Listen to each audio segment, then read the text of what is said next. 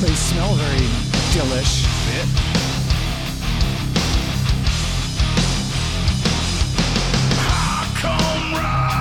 Wow. Here we are again. Fuck her gently. I'm not fucking anybody I would gently. Fuck Ric Flair. Sorry, Ric I think Flair. I like Ric Flair. Ric Flair's more my type. Yeah, no, I would fuck Ric Flair. Not going to be gently. I can't believe you said all that stuff. I can't either. I can't believe that you My let me dump say it truck and then and then cut it up and sent it to Fuck him my dump truck to ass. use for the rest of eternity. Wait. This coming from the guy who says, People want to fuck my dump truck ass. I don't know. I think you guys are fucking weird. I'm pretty excited about today's guest. We have this guy has more hustles than I have. This guy does and has done Ric Flair. everything that I would love to have done and been doing. We have Pierre Vachon in the house. Hey, what's up, everybody? He's It's early morning. Jeez. Thanks for making that drive, man. Yeah. Tell me about it. I'm happy to be here, but damn, I always forget. Yeah. I've been doing driving too long in my life, but you all know how that is. Yeah, you got to go through Burlington too, the big metropolitan area of Burlington. Yeah, first of all, let's not call that a city. Let's stop there. You can't even see it if you drive on the highway Right. the entire way. It's not like driving Yeah. through Boston where you're like doing 6 loop-de-loops and Do you? Yeah, I guess you do. You hop on the interstate at 189. Yeah, Yeah. 89 to Route 7 all the way up. Yeah. Straight up the shot. So, but it wasn't too bad. But I just hit some, people don't know how to drive. And it's that time of year when it gets warm. I've found, when it gets warm, what really happens is the reality is that people come out of the woodwork that have unthawed and they don't know how to drive and they're back on the road. Yeah. So winter kind of cuts that down for us, but it gets horrible once it warms up. Yeah, my wife works at Shelburne Vineyard right on Route 7 there, yeah. and she said that there's a lot of people right now that are vacationing to Vermont, so Yep. there's a ton of that too. Yeah, it's a lot of the escapees who show up here thinking that it's going to be, the ones that won't come here and deal with the winters like we all do. I love the migration that's happened since COVID and all that stuff, because all those people that moved here when they thought it was going to be the safest place had to get through a winter, and now they've all left. Yeah. They've all sold their houses. They're like, what is this? Yeah, Like- I'm pretty sad about that they all left. Yeah. I miss them already. Yeah. I love COVID. They came in, drove up the cost of housing, and then left. Right. Yeah. They literally showed up and then were like, oh, this is what Vermont's like in the winter? I'm out. Like, it's so beautiful. Why does no one live here? Oh, this is why. Yeah. Lake Champlain, it's beautiful 3 months out of the year. right. Yeah. The other 8 months, it's ice. Like, you just have to be prepared for that. Yeah. And what about that last month? Yeah. Oh, that's just, that last month is when all the mud and sludge goes Yeah, into exactly. the lake. So That's it's when just it green. radiates yellow and green like Yeah. The Simpsons. I was just Yeah. saying, and then you factor in the one more month towards the end of the summer when you can't swim in Lake Champlain anymore. Right, where the stench through town is like, the lake. I like to call that month the warning month, Yes. where every week there's a new warning of a disease that's in the lake that you can't touch. Yeah, you know you're spoiled if you live next to a body of water that doesn't get a yeast infection at least 3 months out of the year. It's also the time of year where all the funky smells come out of the ground that the farmers lay down the season before. Like what are they using this year? Is that chicken shit? Because Yeah. it's definitely not cow manure. Yeah. You're chicken shit. Yeah, it's always questionable, the weird questionable stuff they're buying from Puerto Rico to dump into their farms to make them faster, grow faster. Wait a minute, Troy. So if Noah Kahn, has this big hit with Stick Season all about Vermont, there's got to be like a stench season or something Yeah, like that. You can I'm on it. You kind of do your own. Yeah, you can. I actually wanted to talk about our next record, Stench Season. It's actually the season of the stench is when all the college girls, when it turns 38 and they all put on their shorts, start walking around Church Street. Yeah, that's what my song's about. That's hot. Anyway, Pierre, I have, and I think Troy has a bunch of questions. So Sure. did you take? So I saw you're wrestling again. Did you take a break from wrestling for a while? Yeah, so I had to take a break. I've had a lot of injuries over 20 years in wrestling and had to take breaks occasionally. My last break, I literally broke my back. Oh. I had 2 broken vertebrae from a match, and after that, I had to take a year or 2 off and heal. Pussy. And, yeah, how dare I?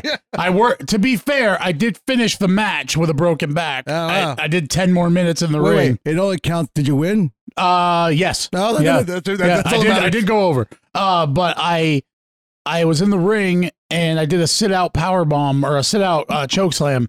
And all of a sudden I felt a zipper up my back. It felt like a zipper, like kind of like someone zipping up a zipper. And I couldn't feel my legs. And so I was laying in the ring and my legs weren't moving. And I reached out on the ropes and pulled myself up, sitting up. And I realized my legs weren't working. And I was like, I think I might be paralyzed. This might be it. And luckily, it's something that I hope you put a disclaimer on this show that there's no medical advice given, because they know we're a bunch of idiots. Oh, perfect. Because we're all idiots in wrestling and we do the dumbest weird voodoo shit to like heal ourselves in the ring. His legs didn't work, so he was told to walk it off. Yeah. Right. Well, literally, the guy that was managing me, and it's an old trick. If you're numb in the ring, you punch wherever you're numb at, and it sometimes will get it to kind of reset. I don't know if it's real, but it's what we do. And I'm laying in the ring, my legs aren't working, and the guy I just choke slammed is laying next to me, watching me like pull myself up, and then all of a sudden my manager comes over and just forearms my back as hard as he can, like while I'm against the ropes. And all of a sudden my legs started tingling, and I'm like, oh, okay, they work. And I got up and we finished the match, and I took one more big bump, and I took that big fall, and I felt my whole back just give out. And he carried me kind of back to the back of the locker room, like a hobbling. And I was getting my boots off and I was waiting for my pay. And I realized that I was in Rhode Island for this show, and I drove alone. That's when you realized you were in Rhode Island? Yeah. I don't know where I am half the time, dude. I do so many. I used to wrestle 6 shows a week. I wrestled so much, I would end up in towns I'd have to ask when I got in the ring. I'd cut a promo and be like, where am I? Because I just didn't even know. But I was in the back and I was like, I got like a 4.5 hour drive back to Vermont. And there's no one with me. So I got in the car and started driving, and I got almost to Rutland and my legs stopped working again. Like I couldn't feel the gas pedal or anything. So I had to put it on cruise control and do like Grand Theft Auto, like turning into the hospital, like trying to get my car in. And then I pulled myself out of the car and like fell in front of the hospital, and they dragged me in and were like, yeah, you broke 2 vertebrae and your nerves are all pinched. It's crazy. So it took 2 years of like healing.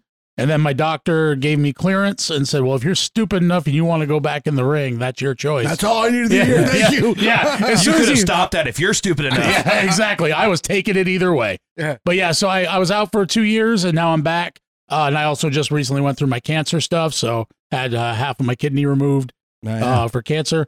But now I'm all medically cleared, amazingly. That's good. So I'm back in the ring, getting the shit kicked out of me for money. That's awesome. So can you make good money on this? Well, let me tell you the reality.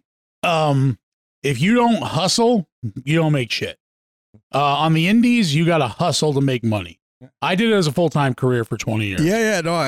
So is your whole thing is a Vachon? It's an homage to the Vachon brothers from my I'm connected to the Vachon family, so I'm a Vachon member. But the way it is in indie wrestling, I'm going to tell any of you that listens to this podcast, if you think you're going to be a millionaire in the indies, you're way off your boat. Like, that ain't real.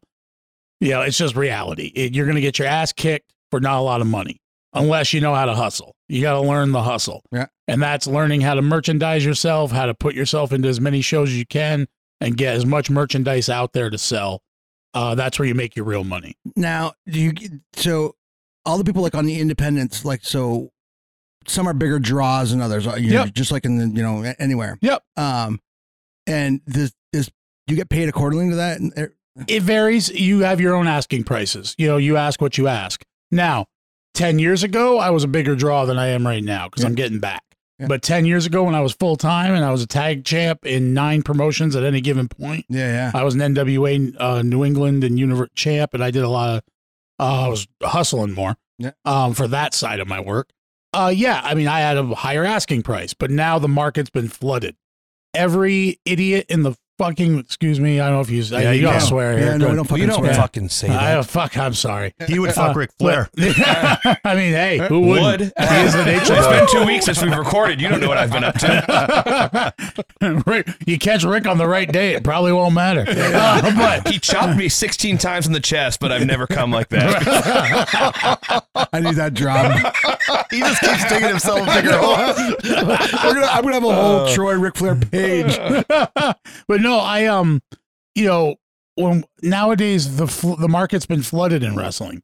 Every fucking dipshit who took one wrestling course is opening up a wrestling school. Adam Appleton, you hear this? Every dipshit can fucking wrestle now. Wants to wrestle. Wants to be a part of this. He's calling you out specifically. Actually, he probably doesn't know you at all. I have no idea who that is. A buddy of mine in right outside, or he's in Boston. Yeah. Who just started wrestling. Oh, is he training?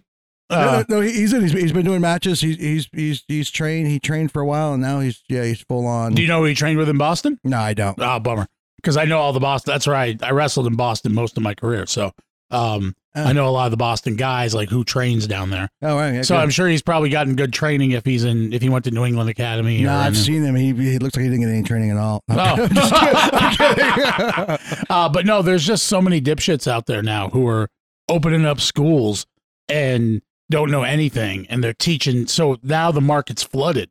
We have all these ticket seller guys who literally shouldn't be in a wrestling ring, have no idea what they're doing, but they're taking up spots, and they're working for free. So it's funny you say that, because I think of like any idiot also just thinks they can step into the ring and do it. They're Oh, like, dear God, yeah. Like everybody. Everyone thinks they can. I'm going to give you an old example of a group here, and I won't mention the football team that we did this to years ago. This was in the late 90s. I had a wrestling school in Montreal in 2000, and I had one in 2006 area here in St. Albans with another gentleman who passed away. And we had a local football team come up to us because we bounced at night at the Rave in St. Albans. If anyone remembers the Rave. I think I remember that. Yeah, the Rave. It was K-Rib, but before that it was the Rave. And the Rave was just where you found your Coke. It's like Dirty Sally's or something now. It's Dirty Nellies. Oh, does it have a new name? Oh, Yeah. God.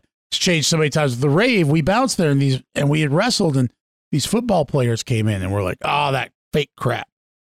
And, they gave us all this crap. We're like, okay. I said, all you linebackers, I want you to come to a class free. Won't charge you a damn thing. Come to our class for one day. We're not going to do anything different. We're not going to beat you up.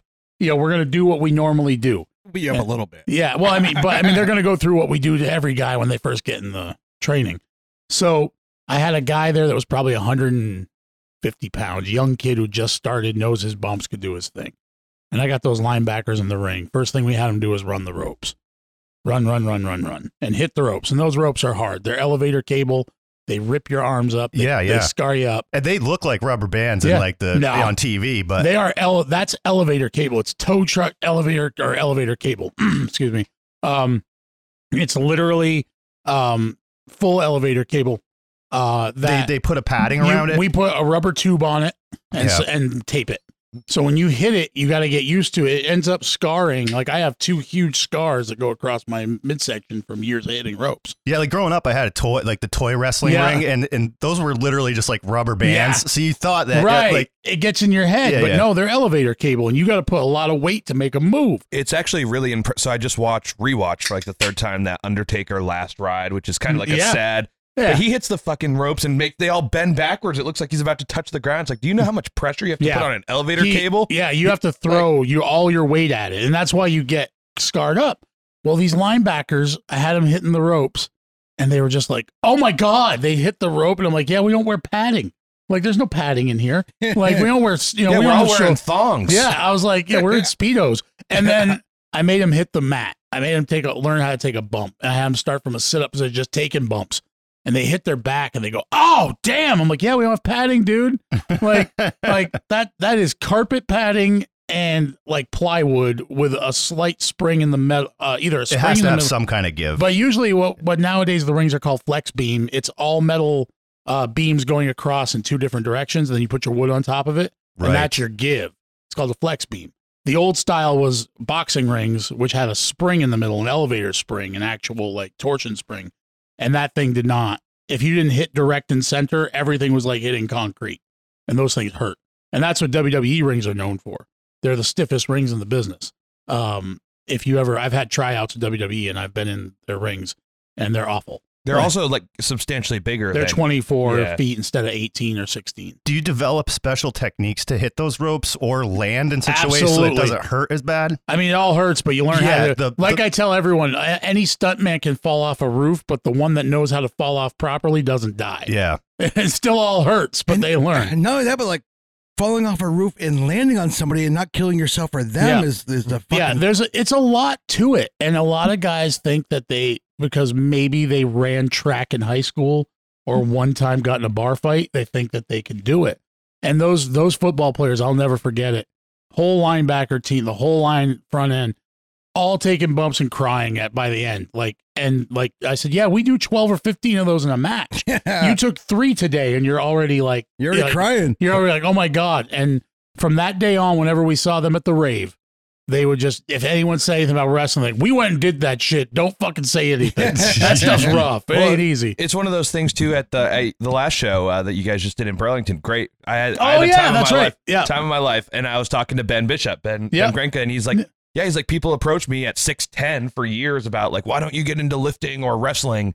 And he's like, yeah, fuck it. People started offering. He's like, I could make the quick money. And he's like, if you want to be good at it, it's a lifelong commitment. Yeah. It's not something you just go, I mean, you can make a quick buck if you're a freak show. Right. You know, like if you're one of those dudes that's 7 feet tall and you don't have to have skill, you just have to stand in a ring. Yeah. You can make some quick money because you're a gimmick. You're an attraction. But if you want to make money long term, I mean, wrestling paid my bills for a long time. Like, it was my main job. I mean, the guys like Seth Rollins and AJ Styles who talk about their independent scene where they were like 3-guy operations, basically them and 2 of their buddies and 2 merch guys at 2 venues across town, go wrestle the opening match in a card and then drive across town and get their ass kicked a second time for a different promotion. Yep. I used to do what was called triple shots.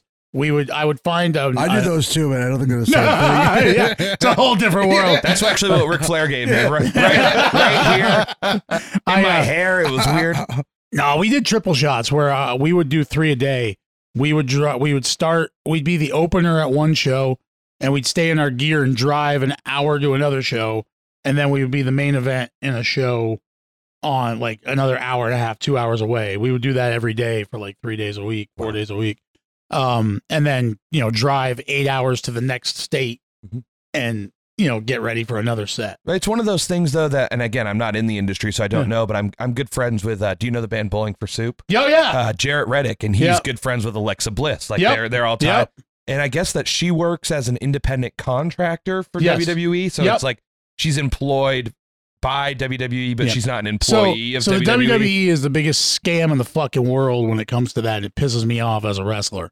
None of them get insurance. They have to pay their own. Their trans is not paid except for flights to larger venues. They have to pay their own rental cars, but they're not allowed to work for anyone else. Yeah. So that's not an independent contractor. They're an employee, but WWE is skirted around taking care of them on that other end. Until you're at that John Cena level where they're like, we can't afford you to leave. Our merchandising team can't take the hit if you were to just pack up. But if you're a mid-carder or whatever, you have to hoof it. Yeah, chatting with Fandango. I don't even know his real name, which I feel bad, but I loved when he bust onto the scene. And of course, he's a mid-card kind of gimmick. Yeah. That's a gimmick that until you change it up is kind of going to waffle there. But he was saying that he's like, it was tough to like, sometimes you're wrestling, sometimes you're not, but you're not getting paid if you don't work, but you're expected to be there. Right. You see the penis? Wait, what? So do you follow WWE? Do you I'm actually friends with a lot of the guys in WWE right now. Yeah. I came up through wrestling all of them. Yeah. The Viking Raiders are, I've known them. Eric and Ivar. Yeah, I used to wrestle Ivar back in the day when he was Handsome Todd.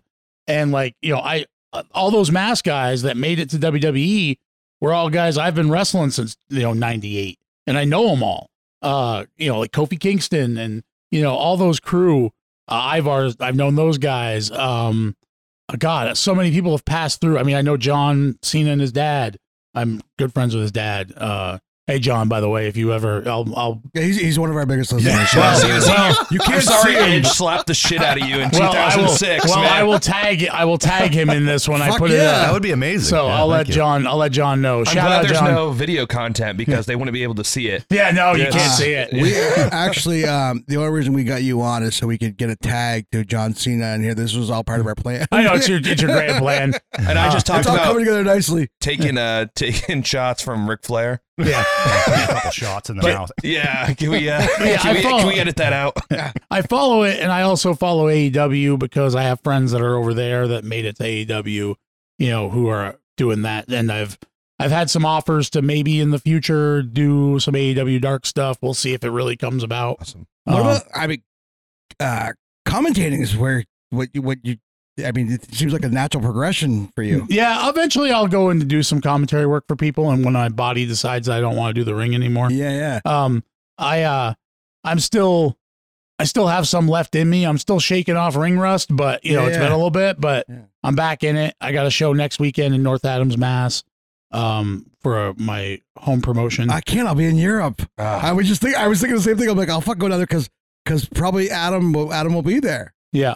I talked a lot of shit to that guy when I first started coming on this podcast. I don't know if I want to go see the Rotten Apple. I probably know Adam if I saw a picture. I'm horrible with faces. Yeah. The real Rotten Wrestler. Yeah. The real, he goes by the real Rotten Apple. Yeah. He just started. He's got to be, I don't know, upper 40s. Yeah. And he started, I think, a little over a year ago. But if he's working North Adams, if he works for Truly Independent, I've probably seen him. he's That's all, not him. No, that's Ian Rotten That's Axel Rotten. or Axel Rotten. Either one, take your pick. There's a video YouTube video here. Check this out. Yeah, let's see. Let's see if I know him. But that's 2022. I don't know if he was. Just a reminder, you shirts are 15. See if we can idea. jump That ahead here. Oh God, I okay. Wait, that is him. That's him right there. He looks familiar. I think I've probably bumped into him. All we saw was his ass. Yeah, as a wrestler, you're more familiar with someone's ass. I'm more familiar with people's gear than I am them. Yeah. Like I see the spandex, I'm like, oh, that's that guy. Yeah. But yeah, it looks. I might have bumped into him. I bet he's been at TIW at some point. Yeah. But So- yeah. But I was blown away by that was my first indie wrestling show, and I've loved WWE Oh, no and shit. gone. The low ceilings, the intimacy of it, fucking incredible. Yeah. Well, yeah, you don't get to hear the backstage shit when everyone's back there going, don't do fucking suplexes. We're hitting the ceiling. First match, they knocked tiles out. Yeah. And we were like, That was the best part of the night. yeah. Fucking one of the managers came running back and was like, stop doing vertical shit. That's like, there was a video, and when I saw the video that he was in, when they had the ring in the room, it was like you couldn't even stand on the ropes. No, and that's the tough spot when you do random indie shows. Yeah. I've been in my favorite one that we ever did. We used to do a show in a lodge up in some part of Bumblefuck, Vermont, and they had that's where I'm from. Yeah, Bumblefuck. Yeah, it's a great spot. I had a bumblefuck the other night. That's why I met Ric Flair. We did a show where they had to put the ring, and the ceiling fan was right over a corner, and it was on. Oh, that's awesome. And it was low, and we had to tell everyone. We told all the boys, stay out of that corner. Don't climb that corner. That ceiling fan is right there, and don't do any verticals out of that corner or anything you're doing because you're going to hit that fan. Well, this one guy named War, and shout out to him I'll tag a bunch of wrestlers in this so they'll all hear it. Shout out to War, who was on the show. He got up. He was all heated in the middle of the match. He stands up on the top rope to do like a old school Undertaker thing. He had a guy in an armbar. Yeah. And everyone's yelling, fan, Yeah. fan. I was saying, it's not like a steel cage match. Yeah. This is the fan in the corner match. Everyone's yelling fan, and he thinks they're like cheering him or like doing He's like, well, something. they're all fans. Yeah, look at that. They're all into me. And he turns his head, and we watch the ceiling fan just hit him in the back of his head, and he falls off and just crumples because he gets hit full blast by the fan, and it stops. The fan stops dead on his head. And then he just falls. He just falls off the top rope. And I bet the pop was huge. The pop, it was a Road Warrior pop. Like he just came into the Coliseum, Like people were just popping. He was just laying there. He's like, "What the fuck happened?" That's what you do. With you get a tag team match. One guy's distracting the ref, and the other guy throws the guy into the fan. Oh yeah, we destroyed that fan at that show. I mean, what's the weirdest gimmick match you've ever been in? I know, Jesus. WWE, like mid 2000s when I was like a kid but old enough to get it. You know, like you see the like Punjabi prison match and all that contract on a stick. Like, what's the weirdest thing you've ever done in the Indies? I was in a toilet match. A what? Oh, yeah. Paulie had one of those yesterday. He was having one when we got here today. The toilet one. It's also called what happens after I go to Applebee's. But the Indies are sponsored by Taco Bell. You didn't know this. Taco Bell, Applebee's, Denny's. But I was in a match one time where this guy in New Hampshire who was notorious for doing these, but I did one not with him. He had kind of made these a thing, and then another indie copied him. And I was like, of all the things you're going to fucking copy, you copy this. It was a toilet bowl match. Literally, they had a toilet filled with water by the ring, and you had to basically submerge swirly. Yeah. But it didn't flush because it was just a plugged toilet just sitting there with water in it. So you're basically just drowning. Yeah, you're just trying to drown the other person in the toilet. It's like a casket or a buried alive match. Yeah, they should have used one of those, like the blue shit you put in the toilet. Like, so when they come out, like, they did. Oh, yes. Yeah, they had coloring in the water, so when you came up, your face was all. So there was like a dramatic effect. Yeah, a drag effect of it. It wasn't just awesome. Like, oh, you put your head in the toilet. Yeah. No, you came up with like shit all over it. Your head being put in the toilet is like that's bad enough to me. Like, was this a brand new toilet? Holy I didn't even know, and because it was a knockoff indie of another indie, the guy who originally created that gimmick or was known for it was a guy named Lobster Man. Bruiser Costa. In the 70s and 80s, Bruiser Costa was a badass wrestler, like crazy, like, over the top. And then he became Lobster Man and ran for president and in New Hampshire. And then he created this promotion that was all about weird carny gimmicks. It was a lot of fun. Yeah. But he kind of created that. And then other indies around, smaller ones, were trying to like suck on his teat, so to speak. So they were trying his stuff. It just didn't work. And I ended up in one of the Wish versions of his show doing the toilet match. I've been on Bruiser Costa. They were great, but shout out to Bruiser Costa as well. Jeff Costa. So, he's a fucking man. So, I mean, you're wrestling is your career has been phenomenal. You do, like, you have more, like, they always give me shit for, like, having hustles and side hustles. Like, I don't think I fucking hold a candle to you. Like, yeah, I'm like, busy as fuck usually. You mentioned, I don't think it was on the air, but you do voiceover work. Yep, I sure do. I do commercial work when I can get it. I'm also the guy. I've been the knockoff guy for Monster Truck ads when they don't want to pay. There's one guy that does all those like Sunday. Well, when they don't want to pay him. You're like Saturday. Monday. I'm the backup guy. I'm the backup. For any other day of the week, here doesn't it? So we go, let's get ready to see some Monster Trucks. Yeah, but they want me to do the voice, so I do the coming at you Sunday. Yeah, when I do the whole thing, you'll pay for a whole seat, but you'll only need the edge. That's awesome. I just came a little bit. That's what I'm going to use that as my Tinder bio. That's great. But yeah, no, I do voiceover. I do a lot of random shit. I just can't stay still very long. And you do. I got to get down to the to Middlebury. So you do like the movie roasts. Yeah. We I do stand up comedy. That's one of my other jobs. I was leading to that, but yeah. So one of the things we do a lot of shows at Middlebury. I own a DJ company, and we do trivia every week. But we do a show called Movie Roast. If you've ever seen Mystery Science Theater 3000, it's kind of like that, but with swearing and no planning and drinking. No thought required. Yeah, so we do a podcast that's just like that. There's a lot of swearing and drinking going on. Yeah, and no thought required. It's perfect. Which is great because you're like, oh, I'm going to tag all these people and promote it. And it's like I sing in a folk band, and I'm like, yeah, I hope no one ever finds this.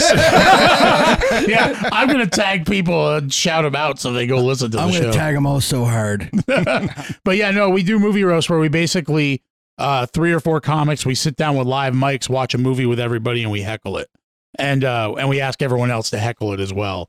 And we do classics and like obscure movies, but and so people are drinking, and is there food there too? Oh yeah, full food, full bar, full cafe. Is this going to be our 4th date? Yeah, we definitely got to. It's pretty epic, and we did Jurassic Park last night. Oh, that's and, one. And somebody showed up in a giant inflatable T-Rex outfit. I saw the it was fucking amazing. I was like, you win. I don't even want to do the show now. Yeah. Like, you just the won. show is here. The thing you said, you're like, hey, if you're going to show up, you better fucking bring it like this guy did. That girl came in with that full outfit, and I was like, holy shit, you win. Like, I don't even care now, like, what we're doing. Did you fuck her? No, I would. Well, you can't cut a hole in that suit. The fan's not super strong. You can. It blows in your balls. It feels nice. So you were saying that we've never had a guest on this podcast who has their own Wikipedia page until today, which is great. Wait. And he comes from the furthest too. Like he traveled the furthest just to be here. So I don't mean to talk you up, but Pierre Vachon was born in France. He wrote around 30 string quartets, various chamber works, operas, and orchestral pieces. And he died in Berlin at the age of 65. I was good. Yeah, I'm a ghost, everyone. No. He came back 3 days later, and that's why we had Easter. I'm literally the Undertaker. I'm the real Undertaker. Rest in symphony or whatever. Exactly. You're French composer. Dead French composer. That's a great gimmick. Yeah. It was already done. It was called the Stro in WCW. Do you Shout remember out to the Stro? Mordecai? Oh God, Like it was just not white as in skin color, but like he was just the Undertaker character, right? Reverse, but white instead of black. Right. It was reverse Undertaker, and it was the worst thing that's ever happened in the history of wrestling. Unfortunately, the poor guy. The concept was good, but the poor guy wasn't ready. Right. Like he had just gotten into same thing. Kazarni, the carnival worker. Shout out to Sin. I love fucking Sin. He's amazing. Is Sin that Bodhi. Kazarni? Yeah, that's Kazarni. He's now Sin Bodhi. That's really Sin Bodhi. They fucked him with that gimmick. They took it way too far. Check out what he's doing now. He has a promotion in Vegas. He makes amazing art, and he's wrestling, and he's now the warlord of weird, Sin Bodhi. Shout out Sin. Love you, buddy. He gives me the weirdest boner. Yeah, you're are you kidding me? I'm going home with Pierre. I'm going back to Middlebury just to talk more about this. But wait, there's more. You do body piercing as well? That's right. I'm a body piercer. I've been for about 12 years, almost 14. My hat's off to you for so you post online a lot of times when people are just they leave like shitty fucking comments, and you're the like you kill them with kindness. You're like, there was one like I think it was like a mother or something. Hey, will you pierce my 16-year-old daughter's nipples? And you're like, yeah, no, I'm not going to do that. Yeah, no, people ever since the pandemic, people have forgotten how to people. Yes, it's very true. It's really what it is. People have forgotten how to people. And we've become so weirdly entitled in our world that if you say no to someone, they're like, how dare you? Like, and they freak out. So now to be fair, I am much more polite on a text than in real life. When people come in and give me attitude, I'm not nearly as like kill them with kindness. I love, I get that too, but I love the, like they'll call you every fucking name in the book. You're like, hey, I'm sorry, but if you can get it done somewhere else, best luck to you. But I think anybody else is going to do it. Like, I'd question their integrity, their talent or whatever. But good luck to you. And you posted a bunch of those, and every time you're like, fucking, you kill them with kindness. Like you stick to your guns. You're like, I'm not going to resort to name calling, even though that ain't worth it. You know what? The way I look at it, fuck it. I mean, what's it going to do? They're not going to actually say it to my face. Yeah. I had, they're going to do this. They're going to yap on the internet, and they're going to call me every name in the book. And then when they walk in, they're going to be nice to me. I fucking challenge you to a toilet bowl match, motherfucker. God, please no. We talked about it, about them earlier. Look up the Bowling for Soup song, Kill 'Em with Kindness. I fucking love Bowling for Soup, first of all. It's one of my favorite bands. So this guy hit me up, Jarrett, and he hit me up in an Instagram DM. My song, I Miss You, was on a playlist. I thought I was being catfished, and I was like, I'm not getting molested today. And I blocked him. Third time this week. No, I mean, you can skip like 30 seconds ahead, maybe like 25 seconds. This is the new entrance music. I guess it's a long verse. The chorus is the entrance music. Call Vince McMahon right now. Yeah. Here we go.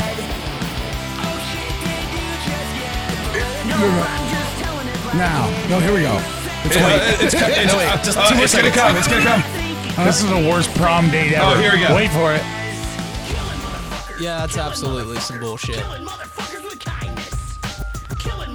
That's what he does. That's great.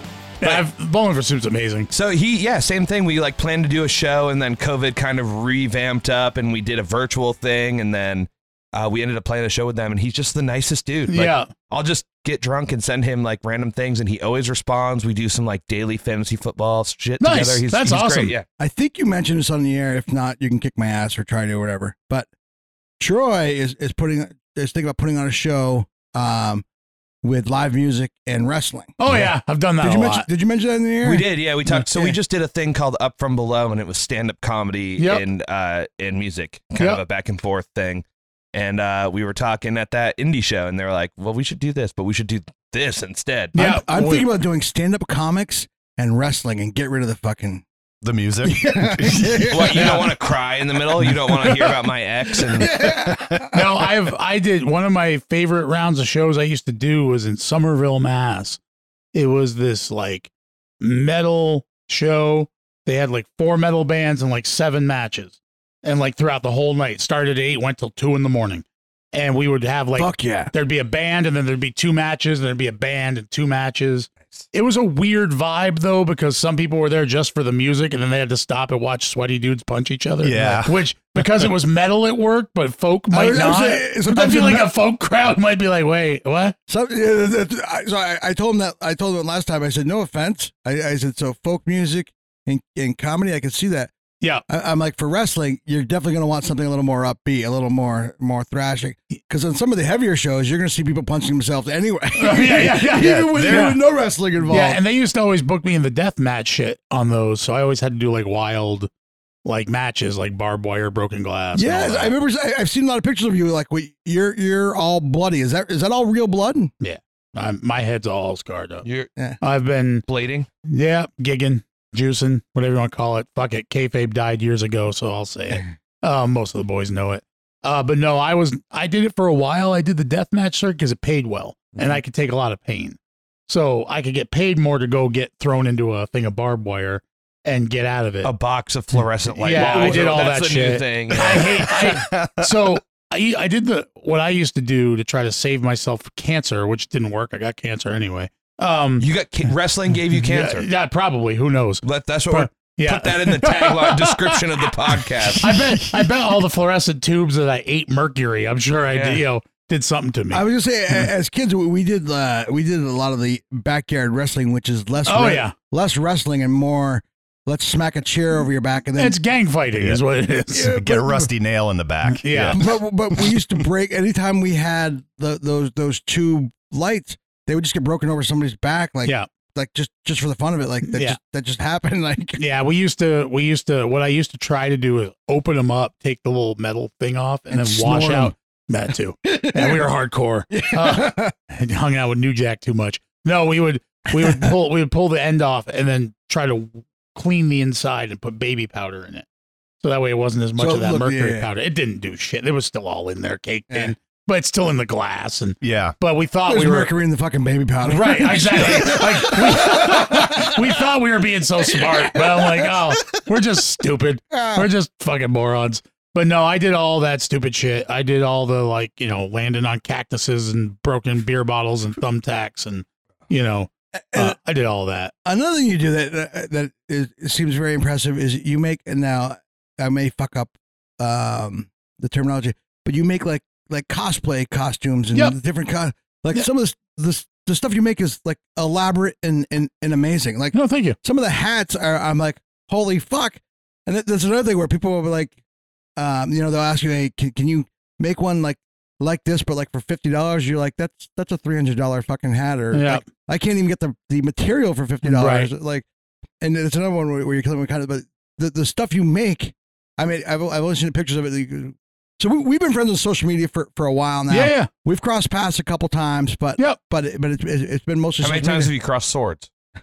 Not enough, but I'm working on that. So I invited him on the That's podcast. Is that why you got that dinosaur costume? That's right. That's what this was, is a giant trap. Here's some Bud Light. Yeah, exactly. But I mean, I get like you have so many, like so many hustles, like, but I feel like everything you're doing is just stuff you want to be doing. Yeah, I That's the fucking greatest. Yeah, I decided a long time ago, when I was in college, I decided that I didn't want to punch an alarm clock. I hated the idea of an alarm clock. Yeah, Troy's not good with alarm clocks. Yeah. No, I miss this podcast twice a month. His alarm doesn't go off all the time. But I've just learned that I didn't want to be under the thumb of anybody, and I wanted to make my own. You wanted to rules. be under their actual human body. Right. Yeah. Get pinned and get paid for it. Naked. Yeah. Well, that depends. That depends. Three-quarters. Listen, that depends on the person. That depends on the price. Yeah, exactly. You got to pay a lot for me to get naked to get pinned. First of all, How much you got on you, Troy? Polly, how much you got? Do you take gift cards? I don't do the apartment wrestling thing. That's a whole other genre. That's actually the only kind. Damn it! I do. All right, so we're all set with you then. Thanks for coming. Damn it! No, I just decided I wanted to live my own life and do my own thing. But I realized to do that, you just got to hustle. And I make my own money. I'm my own boss. I do all my own things, but it's super stressful because you never know how it's going to work. Where cash is coming Right, from, yeah. the rate at which it's You know, coming you're a in. musician. Yeah. You deal with that shit. Well, no, I mean he plays music-ish. He's not a musician. Like I mean, I will. He's in the fucking indie stab you. circuit. Yeah. So, back to the Marquee Theater thing. How much does that cost? It's a free show. Oh, All of our shows at the Marquee are free.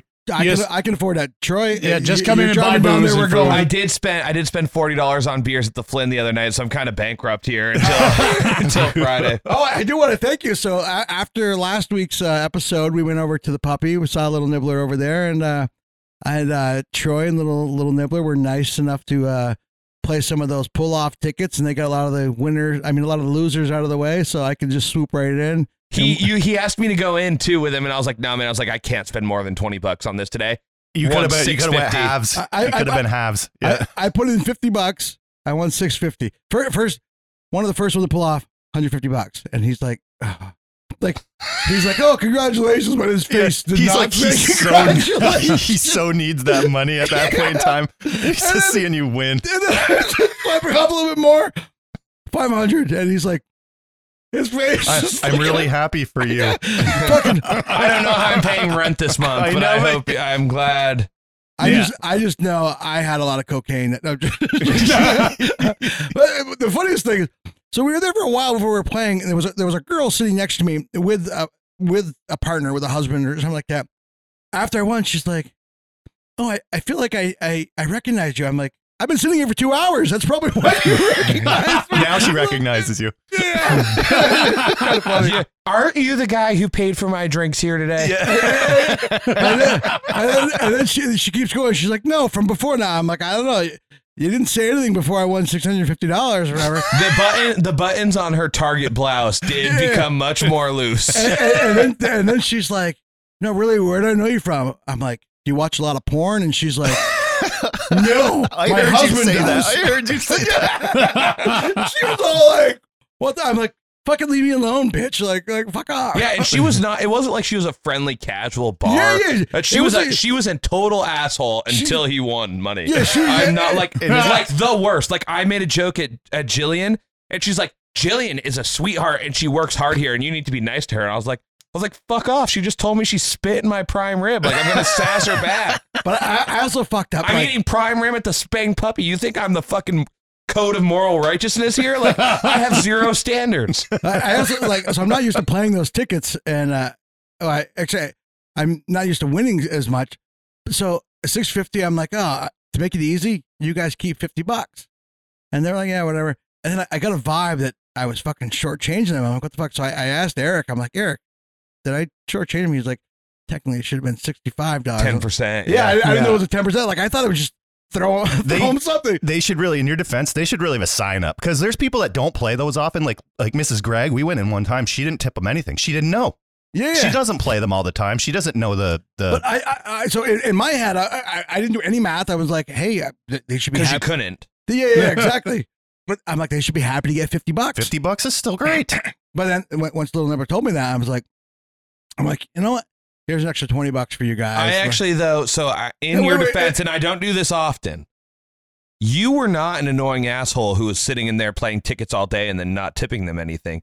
You got one round of 50. So, like, she had made $50 for about 35 seconds of work. They were $2 tickets, too, so it was 25 tickets. Right. So to be fair to you, yeah, she wasn't babying you with tickets for 3 hours. Right. You know what I mean? But then towards the end, so whatever my bill came to, I ended up buying a couple rounds of drinks. Yes, thank you very much. And wait, I left before you bought drinks? I waited for you to leave before I. I'm like, oh, he's gone. I'll buy.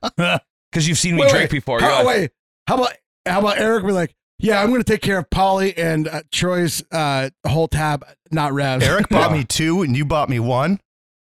And he bought himself 7? I actually didn't. I broke out my card and I was all set. Like I was all covered. I didn't even have to pay when I went over there. By the way, so I threw him the extra $20, which makes it $70. So I was over the 65, and then my tab was $58, something like that. So I left, or $52, something like that. So I left $60. I needed a $20 broken up, and she's like, "You want this 20 broken or what? Or do we keep it?" I'm like, "You know what? You can keep it." She's like, "That's a high tip." I'm like, "I just won $650. I tried short change, and you're like, keep the fucking tip." I didn't know I was trying to short change anybody. No, but that was good. Thank you for getting all those. You're so welcome. Way. Yeah. But wait, I did cry the entire way home. But what happened though? Because that fish bowl that they keep all the tickets in was overflowing, and then, like, I mean, before we left, there was nothing in there. They must put something in there to make it look more full. So people literally go in there and spend paychecks. Nope, not true. Yeah. Well, that is true. But so the puppy does it so that people do burn through them. That is very true.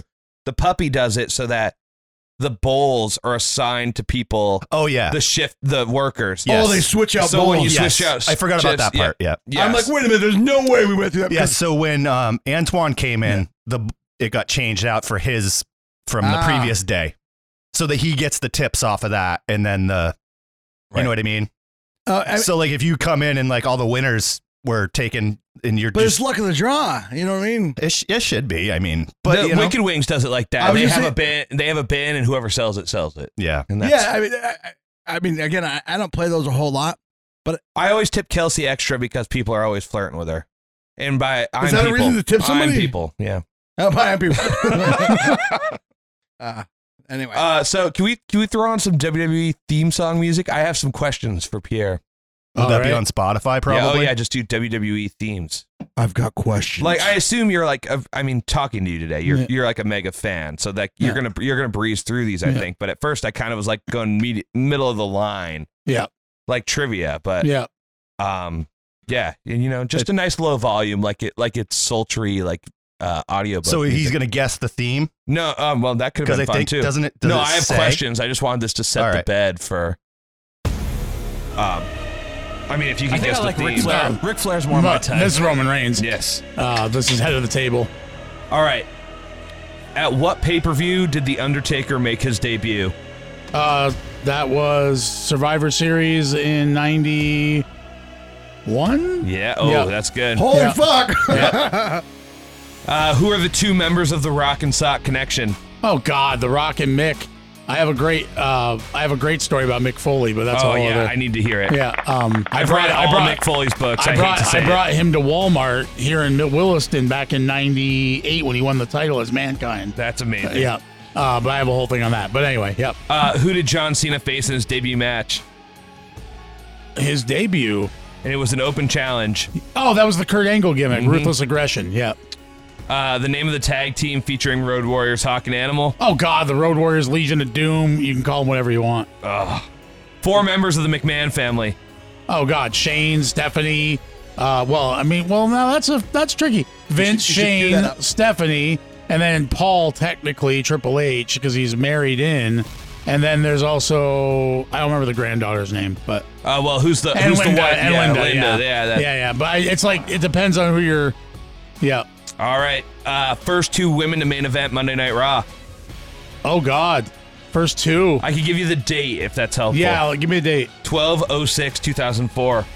2004, first Raw to headline. Do you say? Oh, first women to main event Raw. To main event Raw. Sable and no, I don't know that one. Lita and Trish Stratus. Oh, Lita and Trish. That makes sense. Yep. 2 superstars who have beaten The Undertaker at WrestleMania. Oh, God. Brock Lesnar and Roman Reigns. The only 2. Only father-son tag team in WWE history. Dominic and Ray. Yep. Okay. Yeah. On-screen profession of superstar Doink. The Clown. Yep. So let me. I have something about Doink. All right, I have a. Tell me about your Doink. I have. Yeah. It's stuck in an inflatable T-Rex. So a couple things. One, I've been Doink the Clown on an indie show. What? Yeah. There are 9 million Doink the Clowns. Everyone rips that gimmick off, even though the originator's dead. You know. What? Hey, wait. Yeah. There's no joke. Pierre was Doink the Clown at the fair in the dunk tank. Boink the Doink. Yeah. So when that guy comes back, yeah, and enters the Royal Rumble, that's not actually Doink. The original was Matt Bourne, who died. And from the Bourne Identity series. Yeah, right. Well, Matt. Yes, yeah. But no, Matt was the original Undertaker. Original Doink, and then he got fired, and they had Steve Lombardi, the Brooklyn Brawler, was Doink at one point. Ray Apollo was another one. They had like 7 or 8 Doinks. That's amazing. So then after Matt died. Wait, he said 7 or 8 Doinks, and Troy's like, that's amazing. I just keep hearing the word Doink, and I can't stop laughing. Ric Flair's more my type. And on the Indies, on the Indies, every fucking guy who could find a knockoff Doink costume would do it because the WWE could not have royalties on a clown gimmick like that. They couldn't keep it as their own because it's like Bozo the Clown. Right. They didn't trademark it. Back then they never did a full trademark on it. So people are doing it, and you just have to change the name a little bit, like Doink the Evil Clown, or the Clown Doink, whatever. And so I was Doink on the Indies at one point for a show. I mean, they had a suit and it was way too small for me, but I wore it anyway. I'm like, I don't do any of the Doink shit. Right. I was like, I don't do the butt drop off the top rope. And they're like, that's whatever. That's the one thing you kind of have to do. Right. And I was like, and he's like, well, that's okay. Just put you in the clown suit and just go out and squirt a flower in people's face and be goofy. And I did it, but it was still shitty. But yeah, so my dream is to find every shitty Doink on the indie circuit and put them in one battle royal. That would be. I want to have a Doink battle royal. The Doink with and some of them. If you look up, you want to have some fun. Go on Google and look up bad Doink the Clown costumes, indie wrestling, or bad Doink the Clown wrestling. You will find hundreds of the worst knockoffs of Doink the Clown. And people are like, that's the real one. And people will buy into it for like 10 minutes. So now that's the original Doink. That's like the legit shit. And you got to go deep into the indie dives. Did you mean Badoink costumes? Yeah, Badoink. Did you mean Badoink? Badoink. That's a whole different. Yeah, I think you got to put in indie wrestling. Yeah, you have to put in wrestling. Doink the Clown, indie wrestling. You'll probably find a bunch of them because they're all over the place. So now it's like, who can be the cheesiest, worst Doink out there? Yeah, they go. Well, this is shopping. You're shopping, not on. Yeah.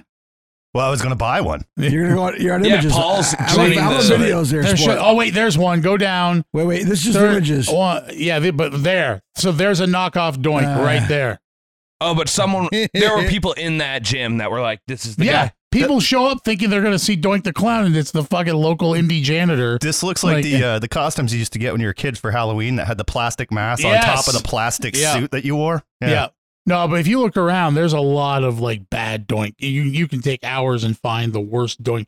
And like not the right makeup, and they're terrible. I've been on so many Matt shows with bad Doinks and wrestled I've wrestled so many bad Doinks, it's not even funny.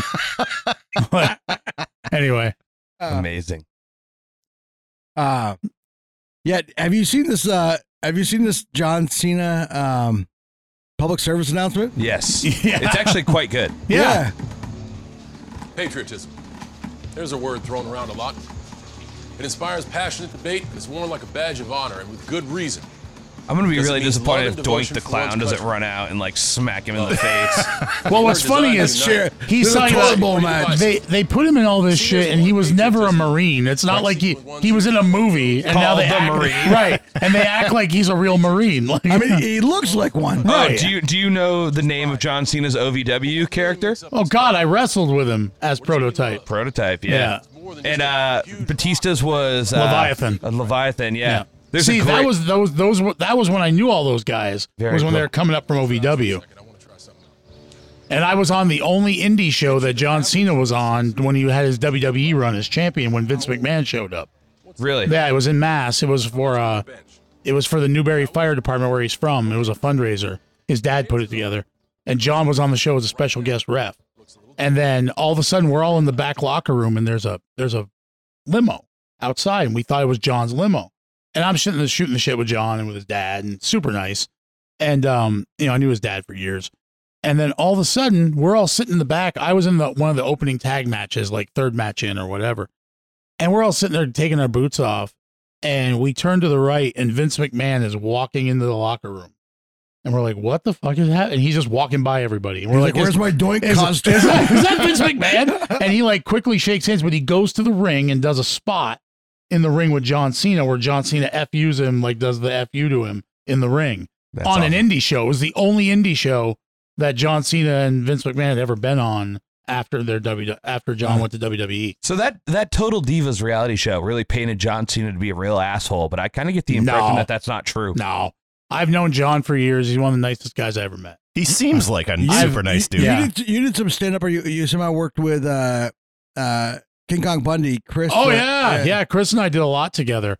Chris was one of my favorite guys on the road. But a lot of people thought he was a total asshole. I mean, that was his persona. Yeah, but rest in peace, Chris, you big fuck. But that's how good he was. Yeah. Like if you were a good heel back in the day, like people thought you were a total asshole, and then that was great. He was phenomenal. I rode with him a lot. I wrestled him a lot because I was big enough that I looked like I could beat him. Yeah. And it made him look good because when they put him in with little guys on the indies, it looked like shit. People still popped because it was Bundy. Yeah. But it didn't give that like extra like strength to it. So when it was a big dude who looked like he could take him, and then I got my ass kicked by him, it was better for him and it made more money and I made more money. So I was always happy to work with him. It's interesting though, because like The Undertaker in that documentary said he prefers working with like a Shawn Michaels, Rey Mysterio type. Right. Because it makes him look like a fucking badass. badass. Well, and as a big guy, I prefer working little guys. Mm-hmm. Like on a regular, like if I'm going to wrestle, I want to work a smaller guy so we can do more. When you get two big guys, you ain't throwing each other around. Like, you get one big spot and that's it. You get the WrestleMania 3 body slam and that's the finish. But for Bundy, it was awesome on the indies because people just wanted to see him. But when it was little kids, like little dudes wrestling him, it was obvious. Like there was no chance he might lose. Right. And they wanted to have a little bit of that suspense. So people were like, oh shit, Bundy might lose this match. It's kind of like when you take an indie guy or you take a big name and you put him on a show, and it's almost like the Globetrotters taking on the Washington Generals. Yeah. It's like, that they're going to show up and they're going to just trounce whoever. But if it looks like there's a chance that might not happen, it gets the crowd more into it, which then spikes your sales at intermission. People buy more shit. So you've done bouncing. Oh God, yeah. I'm guessing you've done some actual fighting or altercations outside. Would you rather a little guy or a big guy? Oh, that's a good question. Little guys are like chihuahuas. So they're easier to throw around, but they're also way more scrappy, and big guys blow up easier. Yeah. So, and usually little guys don't really want to fight. They just want to act like they want to fight, but if you push them too far, then they have to prove themselves. Big dudes don't really want to fight at all. They just want to act intimidating. And then when you get in front of them, they don't really want to get hit. That's what I find. So I find little guys, when you back them in a corner, they're going to fucking sucker punch you and then run away. And you got to try to wrestle them. Like, fuck that. Yeah. I'd rather a big guy that I know doesn't really want to throw down, that would rather just intimidate you or whatever. Right. He wants to do the like biker browbeat and get you to back down. Also, the bigger guys, I find, unless anybody's got any training, but if it's just your drunken bar guy, they're gonna, if they're coming with a fucking haymaker, they're gonna announce it. So you see, you see it coming. Yeah. I like that. The little guys are so fast, like you don't always get to see it. Like they'll punch you in the face like 3 times. They're not gonna do a lot of damage, but No. it still sucks to get punched in the face. Yeah, it does. It's horrible. I use something I learned a long time ago. It's called hillbilly mace. I don't know if you ever done this, but as a bouncer, it's the greatest trick in the world. And I'm You just piss on them? No, this is a pro tip, everybody. Pro tip: if you're a bouncer and you want to get away with easy way to take somebody out. required exclusive. Yeah, exactly. I learned Sunday.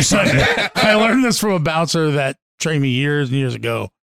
He carries Preparation H, a tube of it in his pocket, and he has it slightly uncapped. I thought he was just happy to see me. Yeah, well, it could be, but and what he always did, and he did it to me to prove a point. And he's like, oh, we'll flush your eyes after, but I'm going to show you. While the guy's like talking, he's got one hand in his pocket and he's covering his hand in Preparation H. And as soon as that guy's getting aggressive, he just rakes it across his eyes, into his eyes.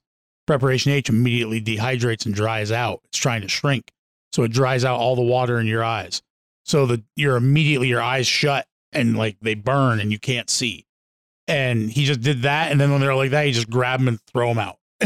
And they'd sit outside going, what's going on? Like freaking out about their eyes. Especially if they have contacts. Yeah. They shrivel all over. That's a whole different ballgame right there. So his hillbilly mace was one of those, like it was a guaranteed way to take somebody out. Vicks Vapor Rub would work. Same on that. idea. Yeah. He used Preparation H, so that's what I use.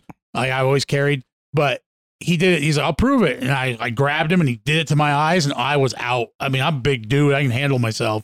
And I was literally like, oh my God. I was like rolling around, holding my eyes. And he's like, yeah, now I got your arm. Like, if you can't see. Have you been maced? Oh God, yeah. Yeah. So, is it comparable? Yeah, it's pretty close. Same idea. So, it's just cheaper and it's quicker to get because you can get it really in there. And then the problem is because it's a clean cream, the more you try to wipe it out, the more you're pushing it in. Yeah. No, I got maced when I used to be a security guard and we had to get maced to carry. I've been there too. Like, I've been maced, I've been tased, and I'm like, yep, we did that too. I would 1,000 times I'd rather be tased than maced. Yeah. Mace didn't really bother me that much. It was all right. I hate the crying. I hate my nose starts running. I can't. Then why do you keep breathe. watching Because of Winn-Dixie? Like, stop fucking texting me at 2 a.m. on Saturdays. I don't even know what that is. I hate to cry. What's Because of Winn-Dixie? He owns 17 copies of Marley and Me. That one gets me. That you've gone too far now. Listen, I cry when I watch Say Anything. Yeah. Okay. So don't hate. Don't hate. So speaking of watching, you watched Beef?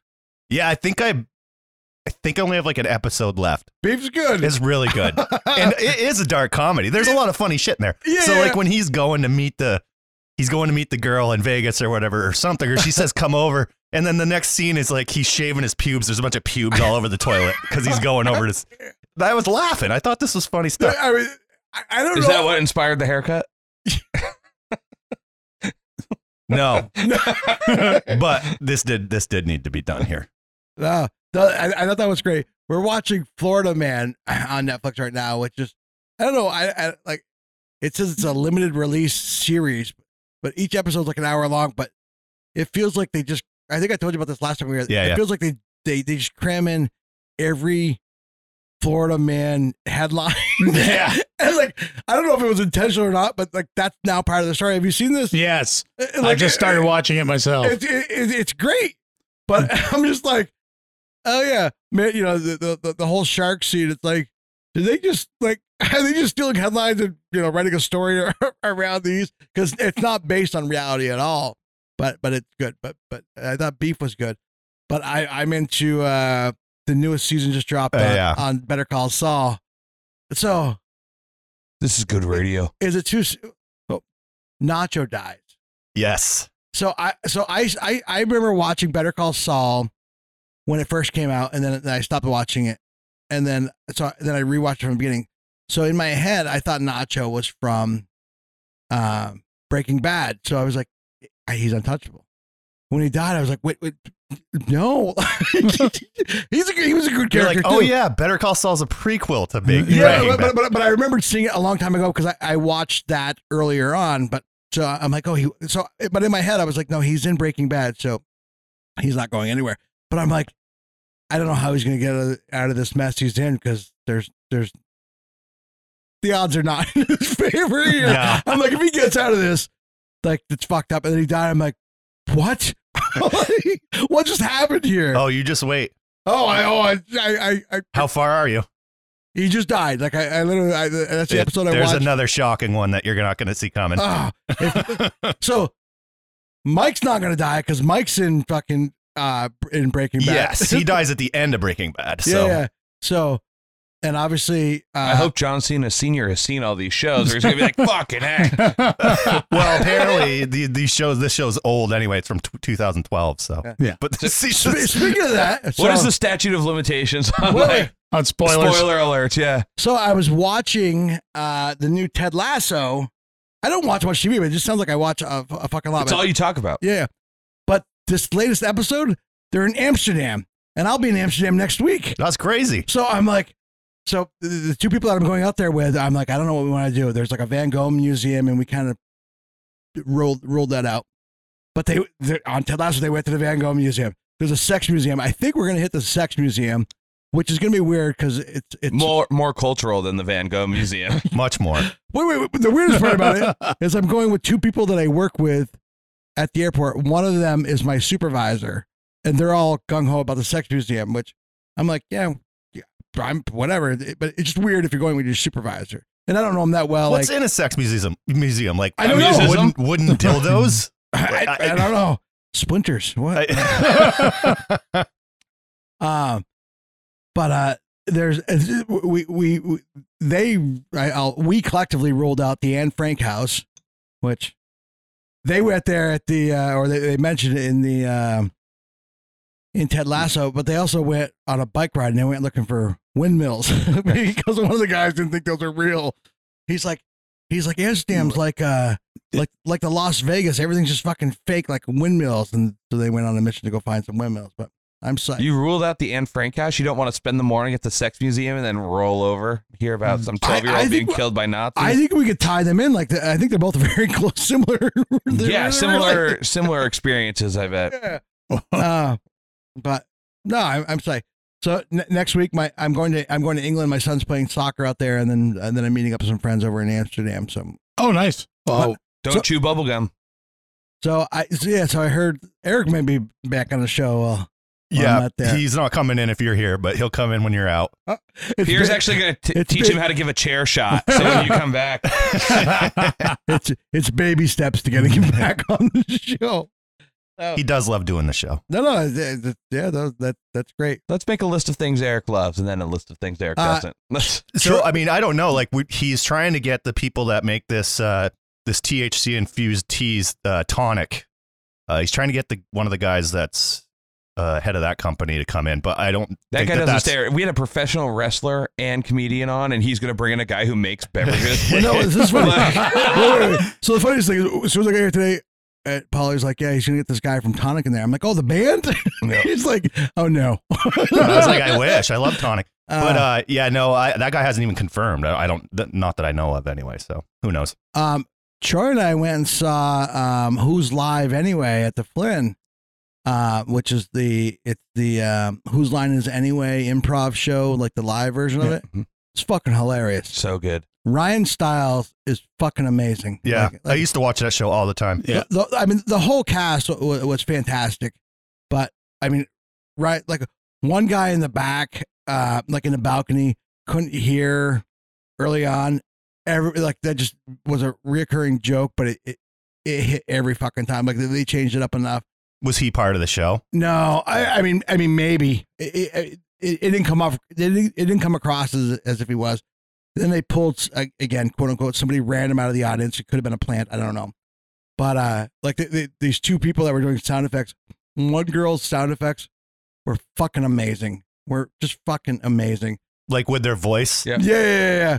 Like basically, it's like, okay, they're acting out a scene, and one girl did the sound for Ryan Stiles, and one girl did the sound for another guy, and I mean, one girl was like doing sounds for everything and fucking killing it. The other girl was like didn't know what the fuck she was doing. Right. Vermont yodel. And that's another thing, Pierre. So wrestling is one that anybody thinks they can do.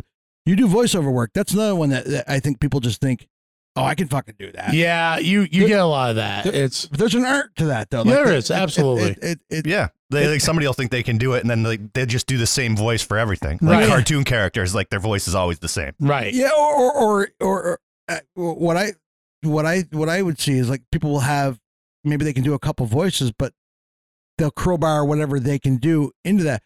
Where it sounds like Pierre on the promo he did, like that's just his voice, his personality. He knows how to tweak it to make it work for Sunday. Yeah. Yeah. You know what they want, like Yeah. like that's half the thing, like knowing what they want, what they expect, and what you can deliver. Yeah, I can't say exactly right now because I did sign an NDA, but I am working on a video game. We don't have any listeners, so go ahead. You can drop it right now. No, it's okay. I don't Is want this a certain video game that's been in the works for a very long time that people are very excited about? There's a few games that people are very excited about. He's the voice for Donkey Kong in the original. No, I'm working on one right now, and it's it's my first video game, like big. I've done indies, indie video games. This is my first big, like with a major company where they're sending me. Does this company name does this company share a name with a certain energy drink? No. Okay. No. But so I'm doing this voiceover work for them, and I'm one of the few independents they're using outside of their, like main studio stuff. And so they send me these scripts, and I have to record them all at the house, send all the audio back, and then get notes, and then redo it. Like when they send me notes, like, sometimes I do a live session, they'll actually have somebody, like a live director, recording me reading. We'll set a time, and then they record it live. But most of the time, it's just me doing it in my studio. Yeah. And then, like the other night, I read 22 pages of directions. It was just me saying, "Go left, go right. You can't go there now." Like it was that kind of and stuff. And they'll drop all that in the game where they drop it where they need it. Yeah. But I had to sit and do like pages and pages of it. So how does this work? So do you get paid something up front for doing this, and then you get paid, like they settle up the end with a difference? Or every contract is different. This one I got paid a flat rate with no back end. Some voiceover work you get a back end. So but if you've never done the video game before, like it's not uncommon to get no back end. Oh yeah. Obviously you want the back end, right? You rather and by back end you mean like if the game does well, you get more money. You get a percentage off of the sales. Oh, I thought you may get fucked in the ass. I mean, whatever you're into. I'm so embarrassed now. It's Hollywood, all weird shit happens. But no, wait, what's weird about that? Nothing. But yeah, no. So it's like this one I got was a flat rate. Like they paid me a flat rate. The downside to that is you do a lot of work that isn't, if you actually thought about it through the hourly, you're not making much on your hourly. It's just to get your credit, like to have a credit in a video game. Yeah. So which then gets the door open for other video games. Sure. So if this hits, then you're like, you put it on your resume. Right. And the problem is some of these things I've done never get finished. Like I've done a lot of voiceover work for random apps and like all this stuff, and then they never finish it, and I get paid. I don't care. Yeah, but then you don't get to use it as a credit. I don't get to use it as a credit because it's just, I did an app, this geolocating app, like what this company was making, where when you drive, it was going to set off a geo map and then tell the story of the area. Like, so when like you drive, and I did it for like an upstate New York part where it was about mining in New York, and I did 32 different voices on it, like different like characters and telling these stories. And it was this big deal. I got paid pretty well for it. And then, here's where I fucking body slammed the motherfucker. And then next thing I know, I'm like, so when does this come out? They're like, oh, we've canceled. Yeah. We're not, we can't, we've hit a snafu and we can't do it. Yeah. So I'm like, shit, like I don't get this credit. I did 32 voices on this amazing app. All I have is a paycheck from the company and a couple of like, they sent me samples of my stuff. But I'm like, but it never got published. It was like, damn it. Like, what? Fuck. Yeah. I mean, I just did a movie. I was in a movie called The Yorkie Werewolf that's coming out. Yeah. No, it's not out yet. It's a fun horror movie. It's really weird. But I was acting in it, and now I'm like, oh, I shouldn't even know. I don't know. I'm hoping it's coming out. I'm like, shit. They paid me. I showed up. I acted in it. I have a buddy of mine, Adam.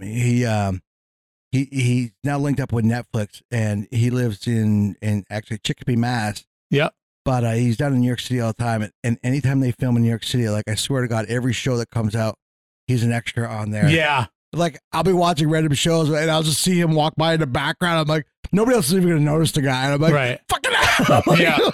I have to pause it, take a picture of it, send it to him. Like, fucking stop showing up in these random fucking shows. Do they even pay extras? Did Yeah. they used to pay him $100 or something? No. It's come a long way. So in I'm a union guy, and extras get paid fairly well. Yeah, if you're union.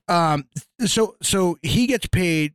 So I don't know that he's had a lot of speaking parts yet, but he gets paid as a speaking part because he does recites his lines and stuff like that. Yeah. Most of the time they get cut. They get cut. Yeah, they just don't use them. Yeah. But he was in that. There was a Kevin James Netflix show about NASCAR. I forgot the name of it on there, but he was all over the background of that, like because it's in like a guy that owns a NASCAR car, and so he's all around in the background, like, and he was like, yeah, I did a bunch of lines for he was working with Kevin James, whatever. And then you watch the whole series, and he has no lines in there, but he still got paid. The Crew, it's called. Yeah, there you go. He still got paid as a one-line speaking extra or whatever. I've done a bunch of stuff like that where I still, because I'm a union actor, I got my union rate for being in a speaking part, but then they didn't use it, but I still get paid. It doesn't matter. Like, once you've done it, you once did they hire your you for job. it. Yeah, I did my job, so I want to get paid for what I got done. Whether they use it or not, it doesn't matter. You did the work. Right. Well, when I was on Shot of Love with Tila Tequila, you were on Shot of Love? Yeah, the second season I was a special guest. You can actually find it online on YouTube. Shot of Love. Shot of Love. I believe it's season 2. Were you wearing a doink costume? No, I was the special guest referee for the Jello wrestling. Oh, that's hot. Shot of Love with Tila Tequila season 2. I think the episode was called "Tastes Like Candy." It wasn't about me. I miss her. Oh, I want candy. I got so many stories about being on set with her. Tastes like it. That's it. And if you go about a few minutes in, you'll find like 2 or a couple minutes, you'll see there's a Jello wrestling. Yeah. Go back a little bit. Yeah. I miss Tila Tequila. No kidding. Yeah, here you go. You can just do it right here. So I was here for a week filming for Shot of Love with Tila Tequila. Where's here? This was in California in Van Nuys. This was actually, so funny story. This mansion they use in this is the exact same mansion they use for Flavor of Love and all of them. They just repaint them. So while we were doing this, they were painting the other side for Flavor of Love. They had clocks and green shit. They're like, that's the other side. Flavor. Yeah.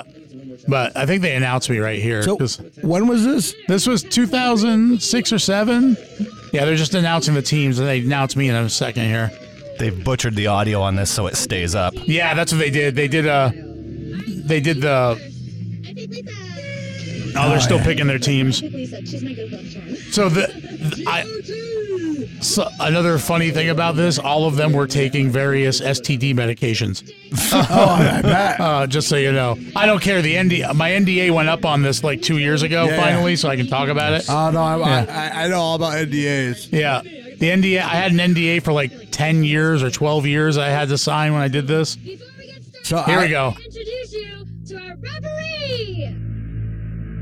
Pierre the Beast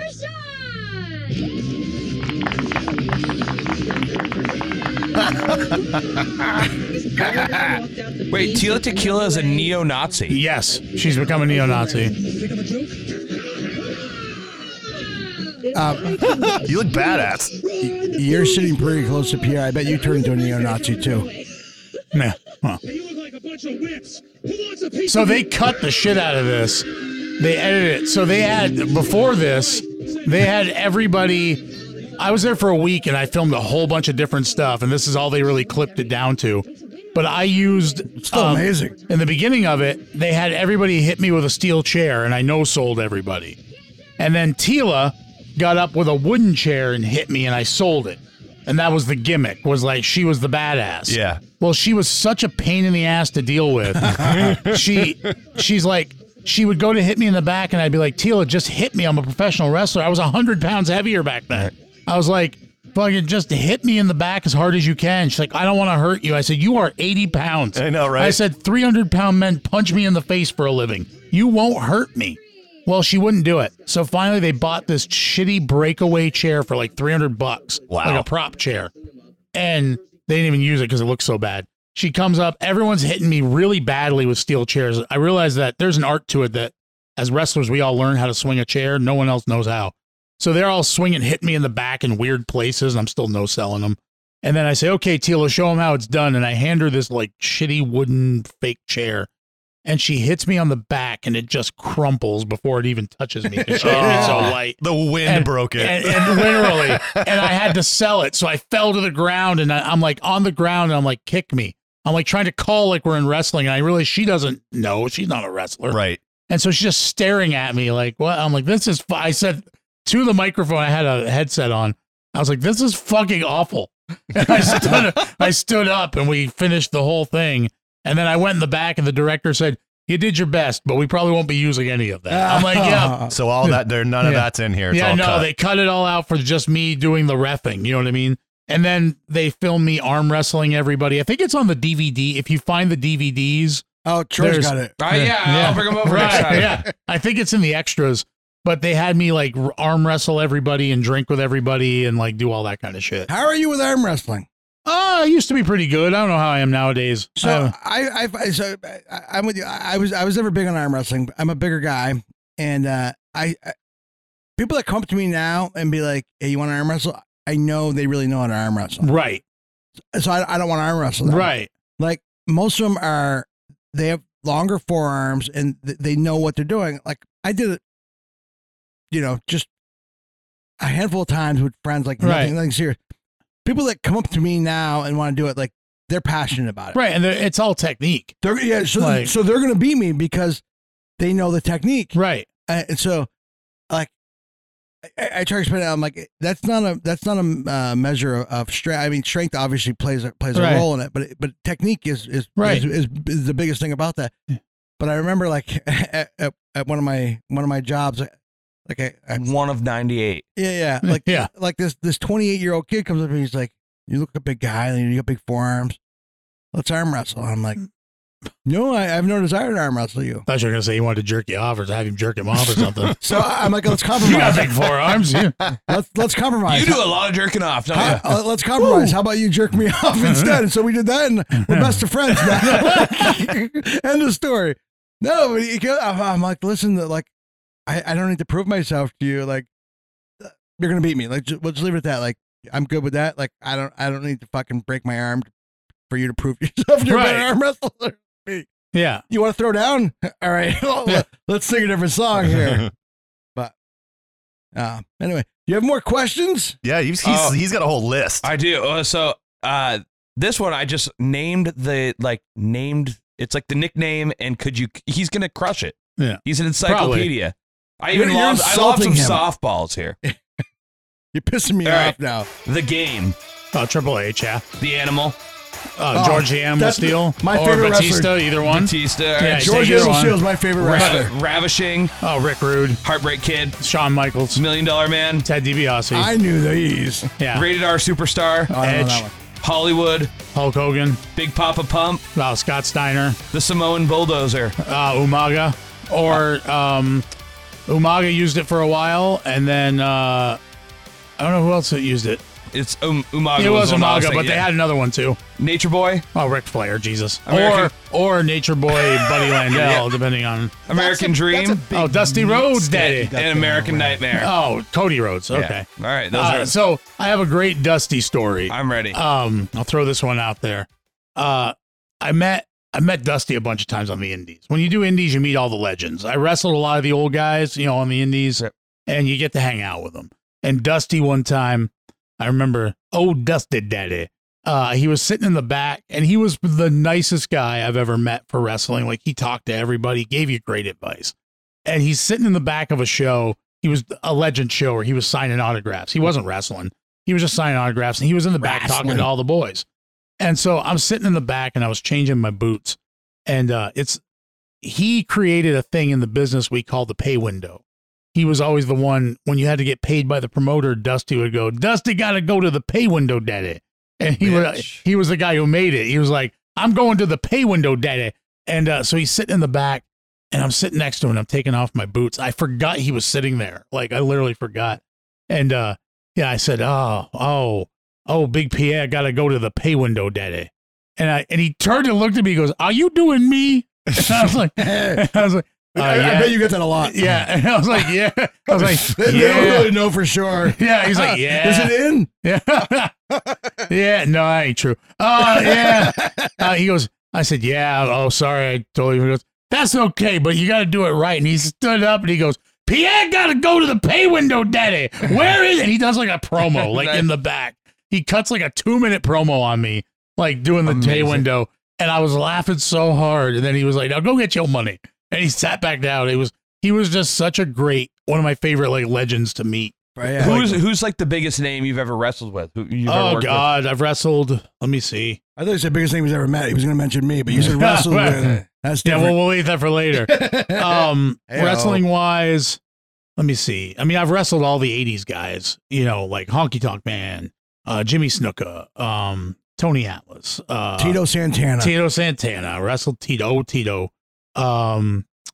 Nunzio, Tommy Dreamer. My biggest names for like that everyone would know. I love Tommy Dreamer. I wrestled Tommy Dreamer, Rhino, and Just Incredible in one match. We were in a match together. That's awesome. That was probably my biggest, like everyone would know names, like from recent era.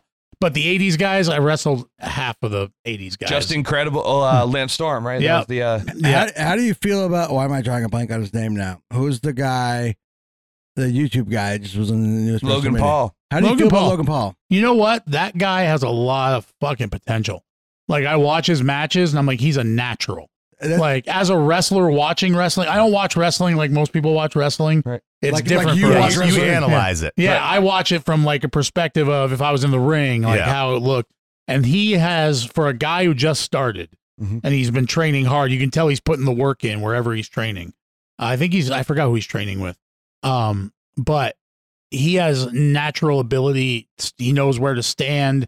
He knows how to place himself in the ring safely. He knows how to be the showman. Yeah, and he knows how to play it up, and he knows how to hit things safely. He gets huge heat. Yeah, too. he's huge. I think he's one of the ones that I'm actually like, yeah, it makes sense. I've never had an issue with like celebrities jumping into wrestling because it's a carnival, it's a circus. I get it. It's a gimmick. But I'm with you too. But if celebrities want to come in there and they want to just go in there and make a show of it and not take it seriously, fuck them. Right. I texted Troy when I was watching the WrestleMania when he was on there, and I was like, "This fucking guy's legit. Like, he's fucking." No, he's already an athlete. He already worked with Rollins though, who's arguably him and AJ Styles are who I would say the best in the business right now. Right. Acrobatics and shit they fucking do. It's like holy. No, fuck. Logan Paul is a solid wrestler, and he's going to be, if he stays with it long term, he's got a great career, and he's a natural at it. Like, some guys get into the ring and they're not naturals and they can learn it,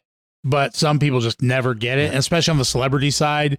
I would say he's already got the celebrity following, so like he can play that up. Yeah. Like, oh yeah. No, and he's a natural athlete. I didn't want to I didn't want to like him. Like I'm like this fucking guy, and then I watched him. I'm like, dude, he brought it. Like I'm not. You can't. I think he's one of those guys similar to Rogan that he just like people deemed him the asshole, and once he was like, "Yep, now this is my personality trait," and he just like leaned hard into it. And that's what you have to do with that stuff. That's how you make it. You have to sell into whatever it is.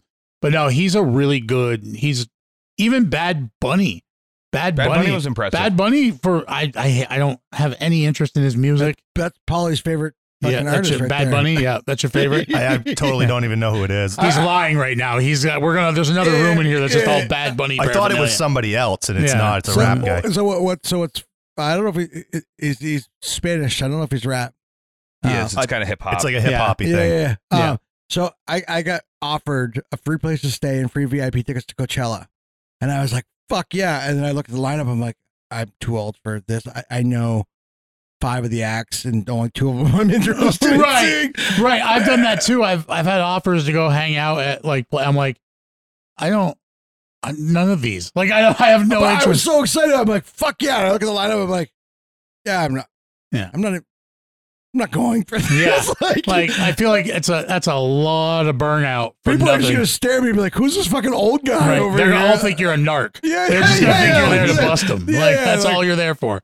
I'm like, yeah, no, I'm not going. Like, Or someone brought their dad to drive them after Coachella. Exactly. which Bad Bunny, like, no, like I would love, like, if it was at a festival of a bunch of artists I want to see, I would love to check out the vibe of a Bad Bunny show. Right. I got you. I'm not going to a Bad Bunny. Right. I'm not making my way to a Bad Bunny show. Yeah. If But Bad Bunny happens to be on a show that I'm watching for other reasons, I will go see Yeah, Bad you're Bunny. not standing in line for the T-shirt. Right. Yeah. Well, or the VIP maybe, tickets. maybe. But again, free tickets, free place to stay. I'm like, so, and I work for an airline, so I can get out there free. I'm like, this is a no brainer. That I'm like, yeah, I'm not. I should be trying to hit you up for my tickets. I got to go to Mexico in June.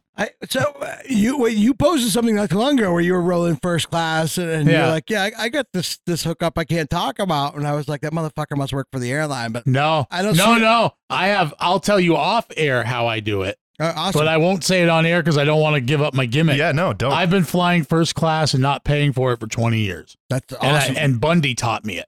It was King Kong Bundy who taught me the trick. And 98% of the time it works. Yeah.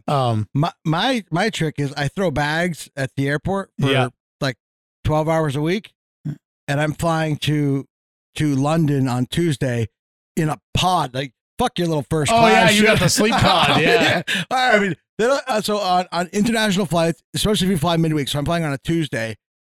I mean, those pods go for like $5,000 or so many miles. Like the flight that I'm going on, so I'm going from JFK to London, and there's 28 available pods. Yeah. So I fly standby. I'm going to get one of those pods. Right. There's always one open. Yeah. That's the same thing with the first class thing. There's always one seat. Yeah. So most of the time when we fly, my girlfriend and I, we've been traveling all over, and we get first class. So the funniest thing is I don't on my social media, like I don't put that I work for the airlines or whatever. So nobody's reaching out to me directly, but I got my brother, like friends of mine from high school, like friends, air quotes, are reaching out to my brother, like, what's up with your brother? He's, going out traveling. I just bought a house, traveling all the time. Like, is he selling drugs? I told my brother, I'm like, your correct response to that is, yeah, I'm not allowed to talk about it. Right. Yeah. I signed an NDA. Yeah, exactly. I signed an NDA. That's the best way out of everything. So my thoughts are, so when I go over to London, I'm going to be in the pod. I'm going to do a TikTok on that, and I'm going to be like, people are talking about like, hey, did I win the lottery, or did I won $650 the Spain puppy? Did I win the lottery, or am I selling drugs? What's going on? You just bought a house, fine. And I'm going to be like, so the correct answer is I want to just destroy all the rumors right now. I can't talk about it. I'm going to do something along those lines. I thought about that as a hustle, getting a job at the airport for just like a part-time, like 12 hours a week. Yeah. And doing like that just to get the discounts. It'd be tough for you. Should you live in Middlebury? I'm all over. I travel all over. But so for the part-time, it's like 4-hour shifts, but people do stack it. So they'll do, instead of 4-hour shift 3 nights a week, they'll trade with people. So they'll do a morning, afternoon, right. night, Do one day of 12-hour shifts in one day. Yeah. And be done, fly free. Yeah. Yeah. I mean, it's worth everybody I talk to, whenever I go someplace once a month. Yeah. Like whether it's a small weekend trip to St. Thomas, whether it's I'm going a somewhere. small weekend trip to St. Thomas. Yeah. Fuck you. Yeah. Or two weeks in fucking in Thailand. Like I'm going someplace once a month. So many people are like, I should do that. I'm like, I don't know why I didn't do this sooner, but it's a great gig. Like it's 15 something an hour, but it's free flights. Right. And I need that because I travel so much, but I have to pay. Well, a lot of times promoters pay for my flights, but when I have them, but this trip in Mexico I'm doing in June, ain't nobody paying for it. It's just me. Do you need somebody to go with you? Hey, we I don't know. They have a crew. There's a crew I'm staying with down there for the Circus Mexicus Festival. I would say, Troy got offered to play South by Southwest last year, and actually we didn't even know each other. But he's like, I don't know. He's like, it'd be good for my resume. He's like, it's decent money. He's like, but I got to pay for my own flight down there. I got to pay for my hotel and stuff like that. I'm like, I'll go with you. Like, I'll split the hotel cost with you. I'm like, I'll be your roadie, whatever you need. I can fly down there for free. Almost killed me on a bird scooter. At 3 miles an hour. You almost killed me in a fucking rental car going to Whataburger. So I think we're even there. Yeah, we call it. It comes out in the wash. Yeah. But anyway, Pierre, you got anything you want to promote? Anything coming up? No. Upcoming. Check out. You can find me on Facebook at Pierre the Beast. Check out that. Check out my Instagram, Pierre the Beast, all under at Pierre the Beast. It has all my stuff coming up. I've got shows coming up. I've got comedy shows. I got wrestling next weekend on the 29th in North Adams, Mass. for Truly Independent Wrestling. So check that out. Truly Independent Wrestling. Other than that, I mean, I've always got something going on. Find my Facebook and my Instagram and all my feeds, and I'll tell you where to find me. Are you the WOH champion still? No, I lost the title in Brandon to Fox I hope you Vineyard. find it. Yeah. I've lost too many on the road. But no, I lost to Fox Vineyard that night. It was a real close fight. We had a good one. We had a good burn. He was great. Yeah, I helped Fox, one of those guys I met when he first started in the business. So the cheese, man. Yeah. That guy. Mikey, Charisma, yeah. Mikey Cheese. Yeah, shout out to all those guys. The World of Hurt crew. I've known them all for 20 years. They're all great guys. And how often do you do the movie roast? Is that once a month? The next one is May 27th, and it is Over the Top. Sylvester Stallone's Over the Top. We're there, man. Yeah, speaking of arm wrestling. I'm at Boston Calling that weekend. Yeah. Why? I want to see Alanis Morissette. I do Have want a to see good Alanis cry. Morissette.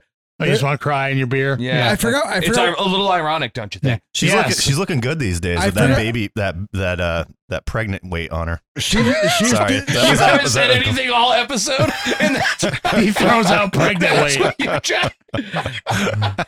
Zip up your fucking fly. No, we let Polly smoke too much weed over there in the corner now. I forgot what festival it is. She's on there with Jack Johnson and a couple others. I'm like, oh, I would love to go fucking see that, but I'm going to Rockville and fucking Daytona and next month. But we definitely should. Yeah, Over the Top would have been a good one. Just fucking blow off Boston. Or just make a call, see if they can do it later. Yeah, I'll call. Right, I'm sure Lance will move it for Movie Roast. Yeah. Like, sorry, I'm busy the 27th, but Invite her to Movie Roast. right. Yeah. We can watch. We'll watch her Canadian sketch comedy show instead. Right. Can you make that accommodation? Well, actually, we'll watch. You can't do that on television. Yeah, her first show. Yeah. And you had I fucked up on when I messaged you. Your podcast with the Cantina. Is that what? Yeah, Wireless Cantina. We are going to get back to it. Art and I will be back to it soon. I also have another podcast called Where's the Kink. But that one has been on hiatus, and we're getting back to it. Everything's coming back. But both of those, can you find them? Yeah, anywhere you get podcasts on all the major platforms. They'll Where's be there. the Kink and Wireless Cantina? Yeah, the Wireless Cantina. So you used to post the Wireless Cantina on you used to do Facebook Live and stuff like that. And I was like, I saw that, so I was telling Polly, I'm like this guy, he's done radio, he's done podcasts, or whatever. I didn't even know about the voiceover stuff. So Polly's quite the audiophile. Oh yes. Yeah. So he wants to make sure stuff's gonna sound good. I'm like, I don't think you're gonna have to worry much about this guy. No, I got you. No, this was awesome. Yeah. Anybody else have anything else? Troy, you got anything coming up you want to promote? Check out TroyMilletMusic.com. We have 91 shows booked for the rest of the year. We're very busy. The record's coming soon. New music next month, hopefully June. So sweet. Yeah, very excited. And new album you're working on? New album by the end of the year, I would say. There will at least be a release date announced for that album. But the fuck's taking so long? Oh wait, big news in the Troy Millette world. T Swift is now single. Yes, that is true. It's ready for Maybe you should get some pregnant weight on her. Should we wrap this up before? Troy, you got to soup in there and get some pregnant weight in there. Yeah, I've got the weight, so I'm thinking that if she can bring the money and the the street cred, then we might be a power couple still. I mean, just think of the songs that would come out of that. So my friend that got us tickets to the Whose Line Is Anyway, or Who's Live Anyway. She went down. We saw him at Troy when he was playing at Foam. Oh yeah, Talk Me to Me. I love that. And she's like, and I'm like, Troy Millette's coming. She's like, oh no. So she's kind of got she's in the middle of it's a situationship. So like he's on the way out, but it's a situationship. before he showed up, she's like, "Oh, I love Troy's raspy voice and the way he strums that guitar." Like, is he single? I'm like, Yeah, he's the most single. I'm like, the drunker you get him, the more single he becomes. But the less, it's a double-edged sword because the more drunk you get me, the more single I become. But the less interested you become. No. She'll become more interesting. But she's kind of got a unique name, and I'm not gonna say on the air, even though I really should. But she's like, I'm like, you play your cards right, you can get your name in a breakup song when you guys break up. Yeah, he'll Taylor Swift you in a heartbeat. Exactly. Yeah, that's. I was hoping for some naked improv, but I'll go back to the songwriting thing. Whose nude is it anyway? Worst game ever. At least one of those is going to be a relative. Yeah, exactly. You're going to see an uncle's dick pic you did not want to see. I can't picture an uncle's dick that I don't want. Oh wait, what? But anyway, she was like, if he could just say my name in a song. So I'm like, hey, you could write the song about anybody you want. Just throw her name in there. That way, the girl you're writing about doesn't have to know it's about her. It's a win-win situation here. But if it's a unique name, you're screwed because it's not, No. So I'm just saying, she's just throwing her name in the ring. Like, hey, like, I would just love to hear my name in a song. So he can write it about when he breaks up with Taylor Swift. But instead of writing about Taylor Swift that you broke up with her, that would be embarrassing. You can use somebody else's name. Have you thought about, the Carney in me comes out when you say this. Have you thought about charging to have names put in songs? Yeah, there you go. Put that it's like right shout on outs on podcasts. Yeah. I like that. Imagine a song. Seriously. You broke up with Pierre the Beast. I have a comedy band that I've created that I'm working on music for, actually, because I do sing. That is called Pierre Atkins and Low Carb Country. That's amazing. Yeah. Is there anything we can hear now? No, I don't have it ready yet. I just started writing. I've got a couple people together. We're starting to put music There's one together. like called "Hold the Potatoes." Actually, one of the songs I have a couple. One of the songs is called "Meet You at the Walmart." I have a song title for you. Oh yeah. Ever since you left, baby, I don't have to put the seat down anymore. My other, I have a track that I wrote called "You can take my kids, but you can't take my gun."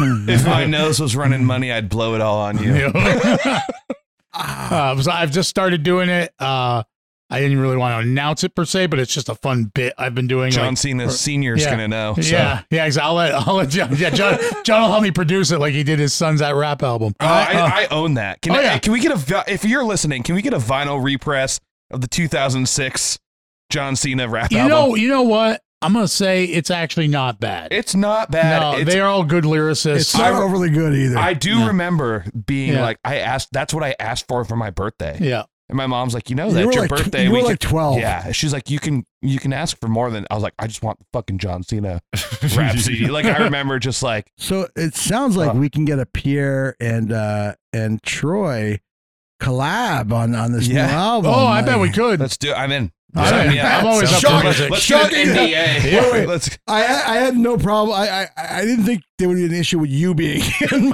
My concern was whether Pierre was going to go that route, but no. I'm always up for something fun. I play spoons and washboards. So okay, perfect. You have to add that in if you're looking for use music. your abs for the washboard? Yes, my abs. Yeah, No, the ones that are the abs of his opponents. Right, the ones that are hidden deep. They're in there for sure. That would be funny. Like, there's 6 in there. There's just a whole keg in front of it. you put some asshole with abs in a sleeper hole, and like Start playing the spoons on his. we're gonna record this ditty now. It's like when Bret Michaels did the ass bongos on Rhythm of Love, and it made it into one of the albums. Yeah, good times. All right. Do you want to wrap this up before I shit my pants? leave.